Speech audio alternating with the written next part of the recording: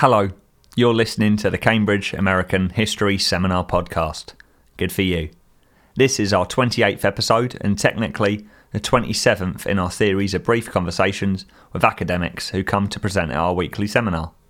But who's keeping count? I'm Lewis de Freites, I'm a PhD student at Sydney Sussex College and I'm excited to present you with another interesting interview today. But first, some administrative news.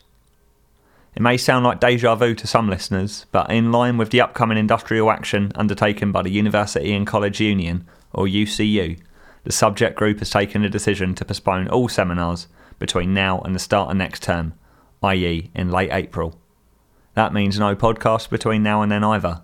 Papers scheduled to take place in the last few weeks of this term will be rescheduled for a later date. That means that this is the last you'll hear from us for a while, so make the most of it. On that note, this week's presenter is Mario Del Perro, who is an Associate Professor of History at Sciences Po in Paris. Professor Del Perro is a diplomatic and foreign policy historian of the United States and Europe in the 20th century, with a particular focus on the Cold War. He has published widely in English and Italian, including, and I'm going to give the titles in translation where applicable here, Empire and Liberty, The United States and the World 1776 to 2011, that was published by La Terza in 2011. The Eccentric Realist, Henry Kissinger and the Shaping of American Foreign Policy, published by Cornell University Press in 2009, and that's available in both English and Italian. Spying and Betraying, Behind the Scenes of the Cold War, published by Feltrinelli in 2011. And the article, American Pressures and Their Containment in Italy During the Ambassadorship of Clare Boothe Luce, 1953 to 1956, and that's published in Diplomatic History in June 2004. Professor Del Perro is also a keen blogger, a frequent writer and contributor for Italiani Europe, Sky News and Italian Public Radio, and he's also the convener of the joint LSE and Sciences Po International History Research Seminar. The paper he presented to the Cambridge American History Seminar represents somewhat of a break from his broad spanning work on political strategy and shifts focus to a small community of 10 American evangelicals who moved to Italy in the years immediately following the end of the Second World War. The paper he presented is titled In the Shadow of the Vatican. Professor Del Perro spoke about the paper with Christopher Schaefer, a first-year PhD student working on Franco-American intellectual contacts and communities in the 20th century, on Monday afternoon. So, Mario, your new project is a microhistory of Pentecostal missionaries from Texas in Italy after World War II, and the book is under contract from the University of Cambridge Press. Mm-hmm.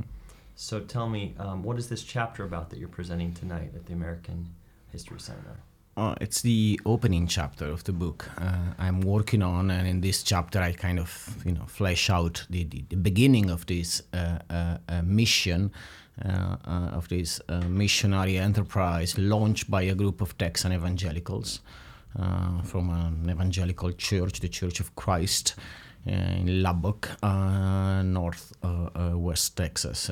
It's a group of brothers, and the three of the pastors were brothers. One of them was a GI in Italy during World War II, a member of the Mountain Division, a sky trooper. And he convinced his eldest brother, a pastor in the local Church of Christ, to set up and launch this mission close to Rome.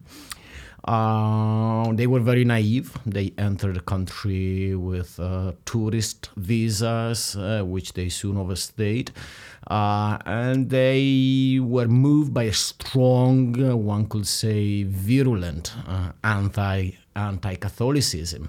So they ran into troubles with the Catholic Church, with the Italian government, and that's the beginning of a very interesting, from my perspective, story which affected U.S.-Italian relations, which is highly revealing of how religion could influence, shape, and inform U.S. foreign policy, which tells us a lot about Italy's constitutional history, because at the end they became the tools to further the cause of religious freedom in Italy and the final application of some articles of the new Republican Constitution of Italy. And it's also a story which touches upon questions related to U.S. politics, because congressional members from the Texan delegation, the two fairly influential Texan senators, Connolly and LBJ, Lyndon Johnson, were involved. So there are many, many different layers in this story, which is a microhistory, which, as all good microhistories, tends to be revealing of, a larger and more significant picture. So how did you come upon this story? And after books about almost larger-than-life figures like Henry Kissinger and broad, sweeping stories of American history, how did you decide on microhistory? By accident. That's basically the essence of microhistory. You bump by accident into marginal, overlooked, neglected, in the good old times, subaltern figures, which is what happened to me. By actually, while working on my PhD dissertation and first book back in the previous millennium, which was a fairly conventional, if you will, solid but conventional political and diplomatic history of U.S.-Italian relations in the early Cold War. So I was looking at usual topics, the Atlantic Alliance, the Marshall Plan, the European Defense Community, and so forth and so on. I mean, the dissertation was about U.S. interference in Italian politics. I kept bumping into these documents on this story. So I did what we used to do in the good old times before electronic devices and iPhones and the likes. I photocopied, I Xeroxed a couple of boxes of documents, which I then stored and completely forgot about. Then I moved to Sciences Po in 2013, and I left my house where I was living. I mean, there was a professional, personal dimension in leaving my house. And in retrieving my stuff, I came across those two boxes. So I decided to do some extra archival research in Rome at the archives of the Ministry of Interior, the Office for Religious Affairs, and there was a lot of materials on that. The archive of the Italian Foreign Ministry, and the research, it built upon what I was finding in French archives. The French ambassador to the Holy See, to the State of the Vatican, was Vladimir d'Ormesson, a big shot, and he covered the question even in his personal diary. And then I came across, personal papers. I went to Lubbock to meet with the Padens. I convinced them to donate the papers to the archive of Texas Tech, the local university. So the story became larger and larger. The archival mass of documents less and less manageable. And the original idea of writing an article eventually became something bigger, and it became a book project. And Cambridge UP liked it, and here I am. Yeah. Well, let's talk about the actors in this story. So starting on the Italian side, can we talk a little bit about the Vatican and the Italian state? So going back a few decades before this happened, what was the effect of the Lateran Accords on church-state relations?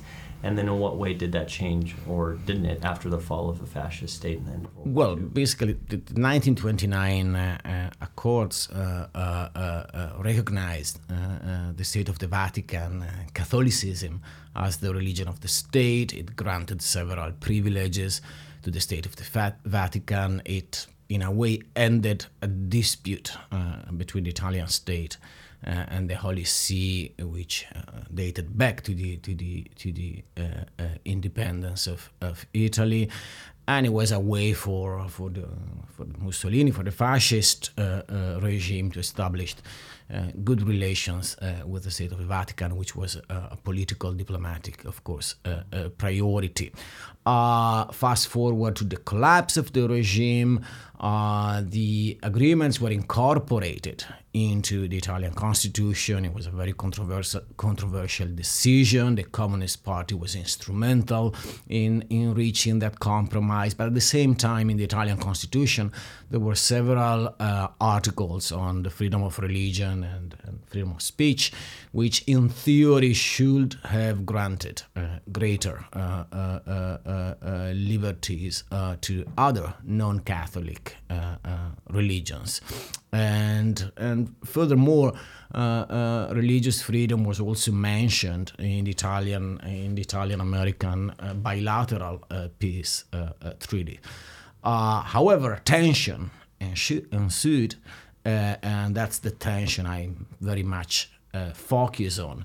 What's interesting in the story I'm telling, and by the way, the Vatican archive will open in 3 weeks. The secret Vatican archive for the period 1939-1958. A lot of people are excited because it means that we will finally have documents on the Pope and the Nazi regime. My excitement is of a different sort because that's the key archival piece I was missing. I was able to look at the Vatican, the positions of the Vatican via other sources, the Italian Minister of Interior, the personal papers of some highly influential American cardinal, like Cardinal Spellman from New York, Bishop Spellman from New York. So that's very important. So back to the State of the Vatican. The State of the Vatican pressured the Italian government and found in some sectors of the Italian Christian Democratic Party a very receptive audience, pressured the Italian government to keep in place the fascist legislation which limited the possibilities for non-Catholic religious groups, and especially for foreigners which had no previous established presence in the peninsula, limited the possibilities for them to engage in missionary activities. So that's part of my story, is of course the story of those Vatican pressures on the Italian state and how the Italian government, the Italian state dealt with those pressures. I think most of us who don't know as much about Italy think of Italy as traditionally very monolithically Catholic, but because it provides some context for the situation of American Pentecostals, and also because it comes up a few times in this chapter, can you just sketch for us the history of the Waldensians in Italy and its relationship with the Catholic Church? Well, it's the Waldensians. It's a Protestant group, fairly active in Italy, Switzerland, and France, which established very early on a presence in the northwest of Italy, particularly in this valley, which is 1 hour northwest of Turin. It's called the Pellice Valley. The main town is Torre Pellice. The Waldensians are a small group, but fairly influential. Because they are very liberal. They are, fairly well established in some Italian cities, Florence overall. And second, they are very well connected to a broader transnational Protestant community. For example, the World Council of Churches, the main ecumenical organization based in Geneva, has always had in the Waldensians its main Italian partner, interlocutor. So it's a fairly influential, small but fairly influential Protestant group with a strong connection as part of a broader transnational web, and therefore with a strong connection also with the Anglo-American world. As a matter of fact, the father of American studies in Italy was a Waldensian, Valdo Spini. The name Valdo means Waldensians in Italian is Valdesi. Valdo Spini, basically Giorgio Spini, the father of Valdo Spini, basically founded American Studies, created American Studies in Italy. And the Waldensians, as I said, they are fairly influential, part of a small Protestant elite with a long tradition in Italy. And how did, what was the typical Catholic response to them, particularly in the middle of the 20th century? No, the Waldensians were extremely well integrated in the Italian community. I mean, there was a major case at the University of Catania, if I'm not mistaken, in the late 40s or early 50s, because the chair at the University of Catania for the study of Christianity was initially given to a Waldensian, and that provoked a harsh reaction of the Catholic Church. But there are small episodes. The Waldensians, as I said, was a very small group, very well integrated with a long history. The problem was posed not by the Waldensians, but by more radical and theologically, how shall I put it, participative form of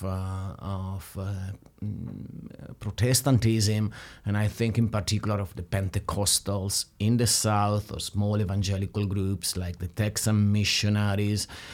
Because they had a very aggressive, very rough anti-Catholic attitude and behavior. B, especially the Pentecostals in the deep south, in the regions of Sicily and Calabria, they became fairly influential, and they were considered to be a major threat by the Catholic Church because of their success in proselytizing, in challenging, the Catholic institutions, in relying also on transatlantic links and connections. Many of them had learned of Pentecostalism as immigrants to the US, and they had brought it back to Italy with a fairly interesting kind of transatlantic religious / cultural transfer.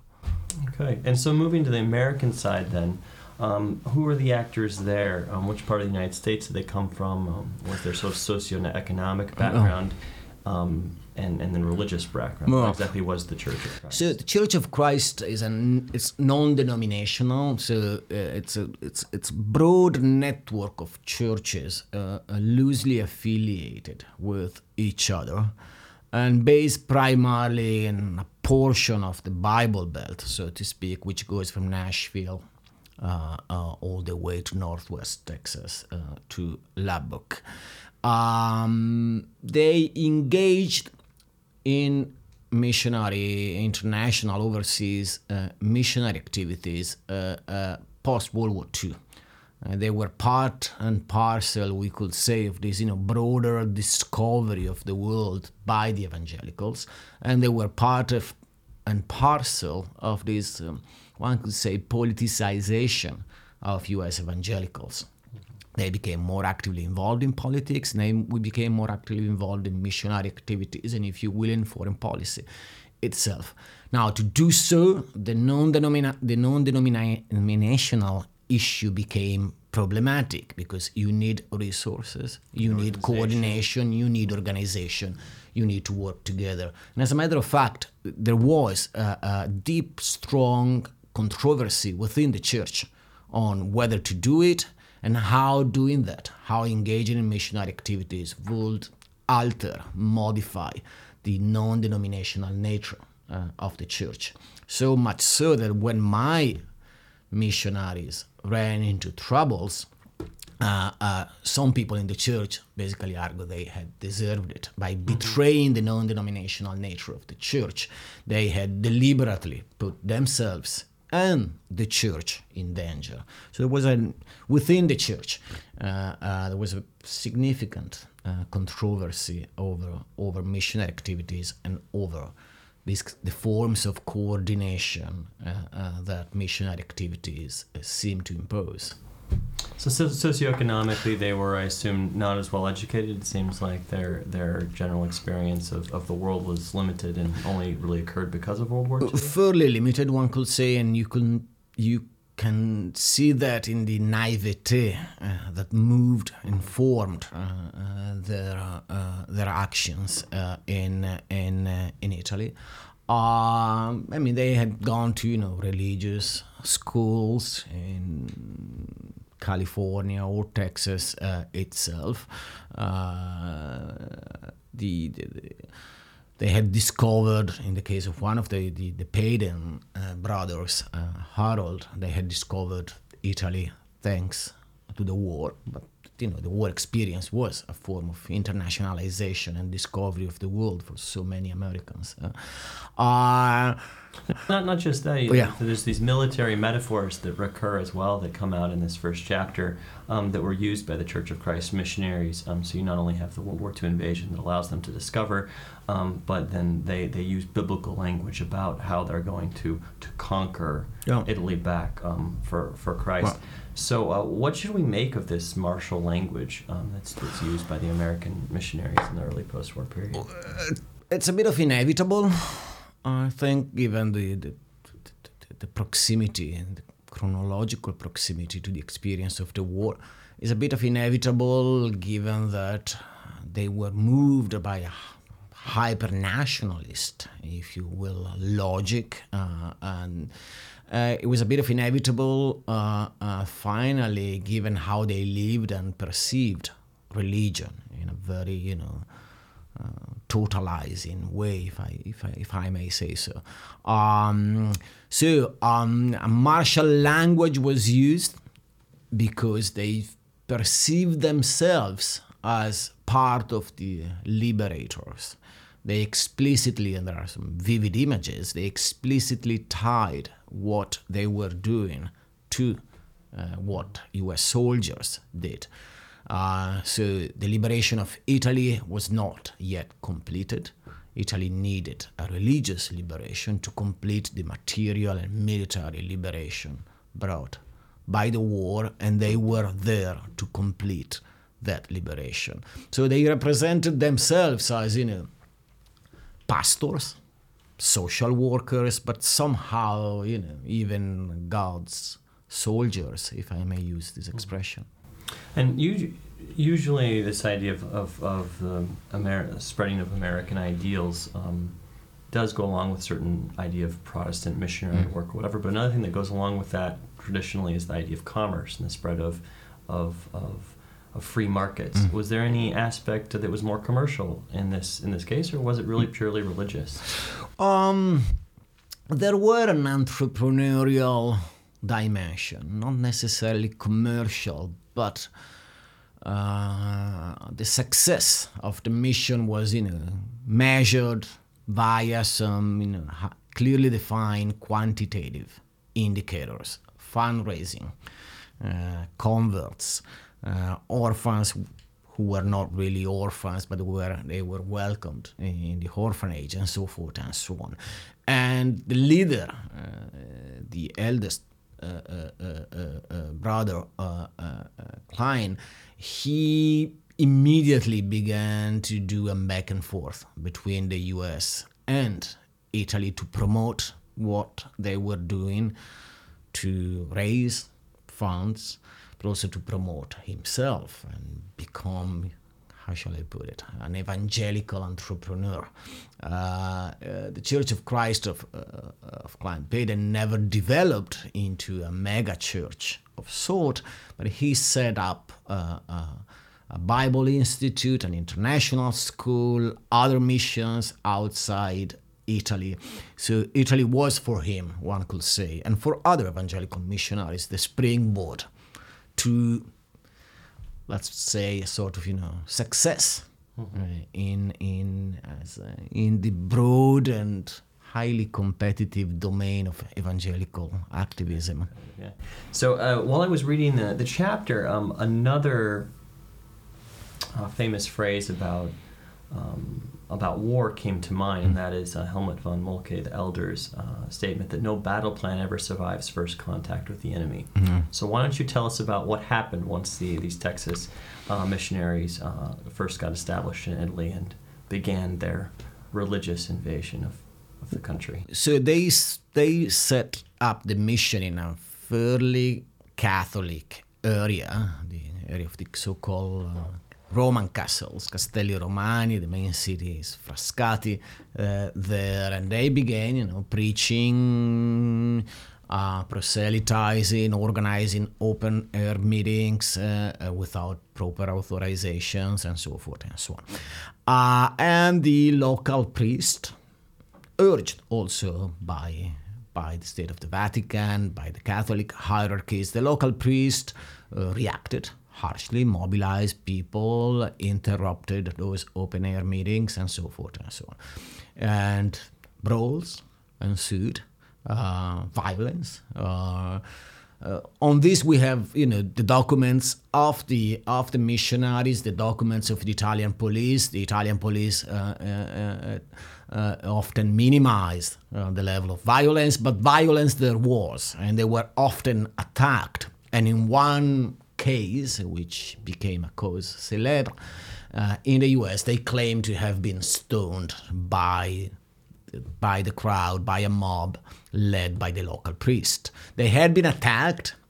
They had to run for their, safety, jumping on their jeeps. They had 2 jeeps, which also, kind of struck the imagination of the Italians, seeing these, fairly expensive cars.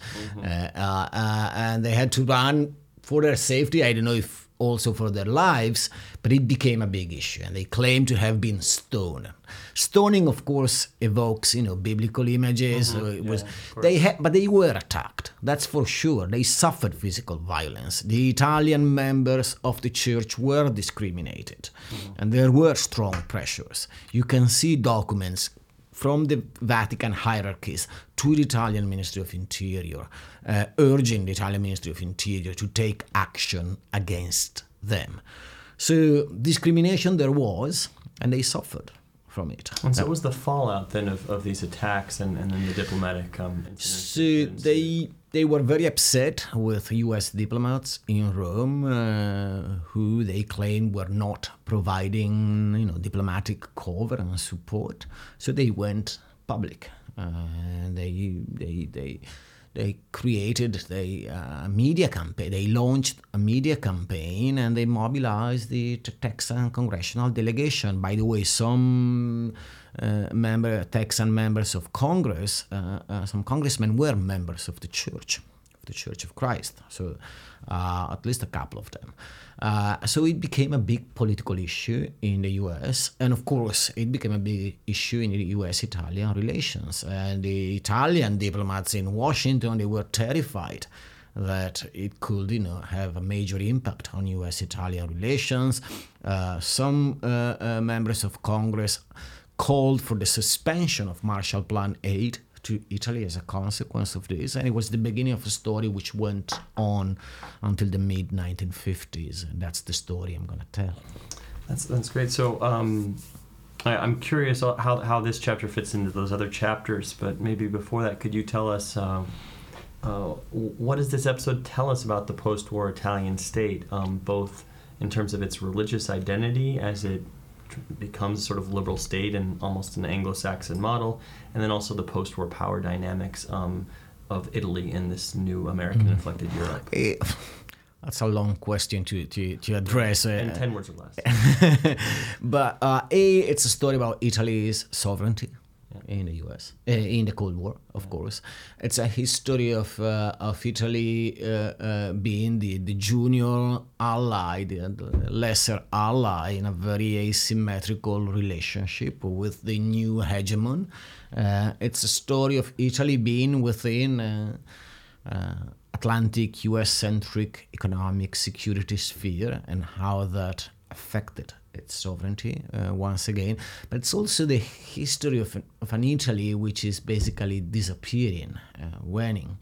And that's visible in basically the historical reaction of the Catholic Church vis-a-vis a threat that posed by the Texan missionaries, which was mostly imaginary. At the end, the mission failed completely. The orphanage was closed, and basically Gerald Payden left Italy in the mid-1950s. The others stayed a bit longer. The Church of Christ never established a solid foothold in the peninsula, but at the same time, the influence, I'd say the broader cultural influence of the Catholic Church was also disappearing. So it's a story of how Italy was changing, modernizing, entering a society of mass consumption, which was bound to shape basically its face.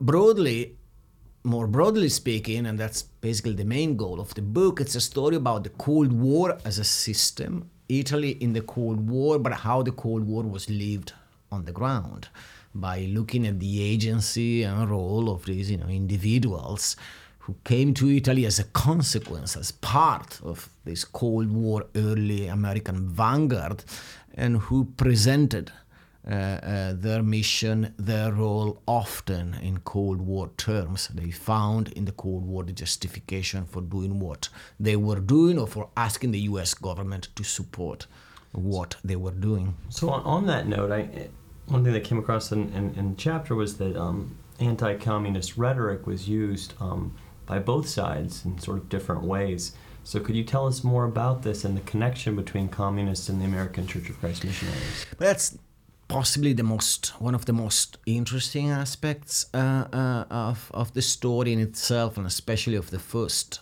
part of the story. In a nutshell, the Catholic Church was co-opted into this broader Christian struggle against atheist communism and the Soviet Union. President Truman was very supportive of the idea of having a broad Christian anti-communist front, which included also the Catholic Church. The Catholic Church was at the forefront of the electoral campaign of 1948, which led to the defeat of the communist and the pro-Soviet forces in Italy. But creating a broad Christian front meant somehow bridging the division, the antagonism, the clash between the Protestants and the Catholics, which in the case of the US was immensely complicated. Long story short, our Texan evangelicals did not want to play the Cold War playbook, to abide by the Cold War playbook. They considered the Catholic Church a danger at the same level, if not worse, of the danger posed by communism, or more precisely, they read and interpreted the success of communism in Italy as a consequence of the Catholic oppression. So they justified the communists in Italy. They justified what was a reaction against this Catholic oppression, and they were willing, sometimes even eager, to accept communists within their ranks. Actually, the lawyer who provided legal assistance, Rosa Pepe, he was affiliated with the Italian Communist Party.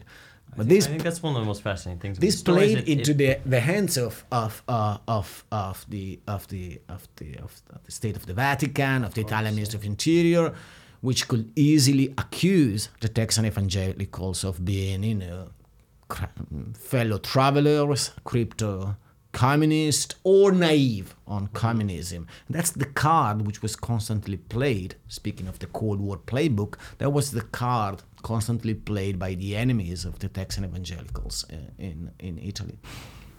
It's just fascinating how it sort of undermines, subverts certain very simplistic Cold War binaries.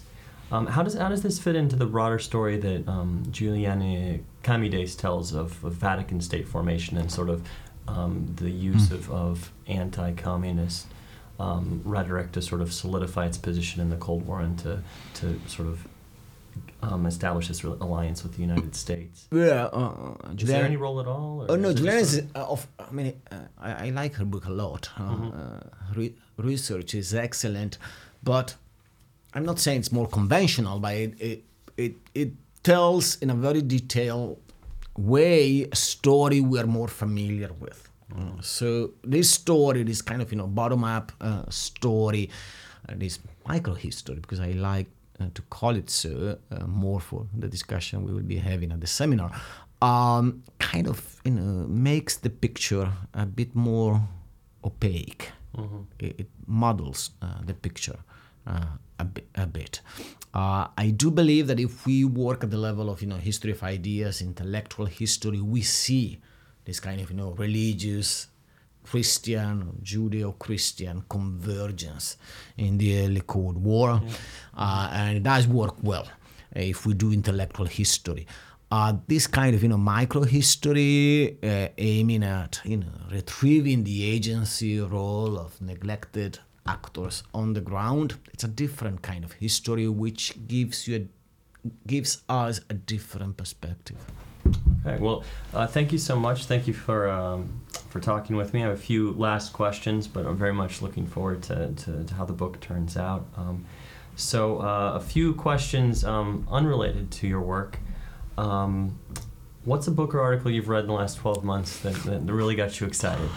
Well, a few.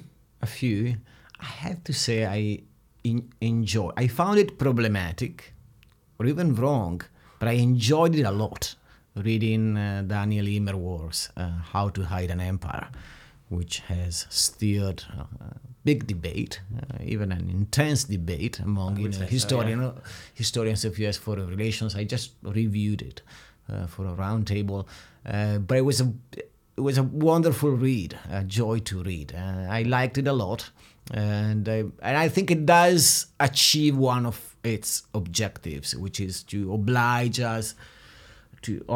us to look at the U.S. empire from a different angle, a different perspective.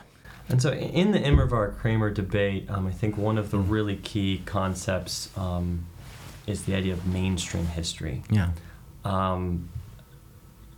Where do you come down on what is mainstream history and why does it matter more? And do you agree with Immerwahr's framing of what mainstream history is? I do believe he goes a bit too far. Okay. I do believe there are some, parts in the book, references to his grandmother, useful anecdotes, which I found not necessary, so to speak. I understand the rhetorical dimension of those narrative choices. Having said that, I think he has a point in basically arguing that it's not so much that we professional historians are unable to reach a broader public, which is certainly an issue, but it's also that more and more we have gone through a sort of hyper standardization or professionalization of the way we do research. We build our books and articles, the style we use, which has made what we produce increasingly, and excessively homogeneous. That's too much of a mainstream story. The way in which we write, and to me that's a bit problematic. I do believe there is a canon, even a stylistic canon. Just look at historical journals that has become a bit too narrow, a bit too self-referential, a bit too close to diversity, so to speak, and a bit too disciplinary, rigid. And that's one of the many paradoxes. We often use the rhetoric of interdisciplinary collaboration and so forth and so on, while we erect higher and higher disciplinary walls, also and banally in the way we write, the style we use, the canon we adhere to. So to me, Immerwahr is kind of provocative in challenging that mainstream, even stylistically, and that I liked in the book. I liked less a sort of exceptionalist attitude to the study of U.S. history, which made a sort of a vengeful comeback in his book. Okay, well, thank you. And what's the most interesting place you've been for research? Lubbock, Texas.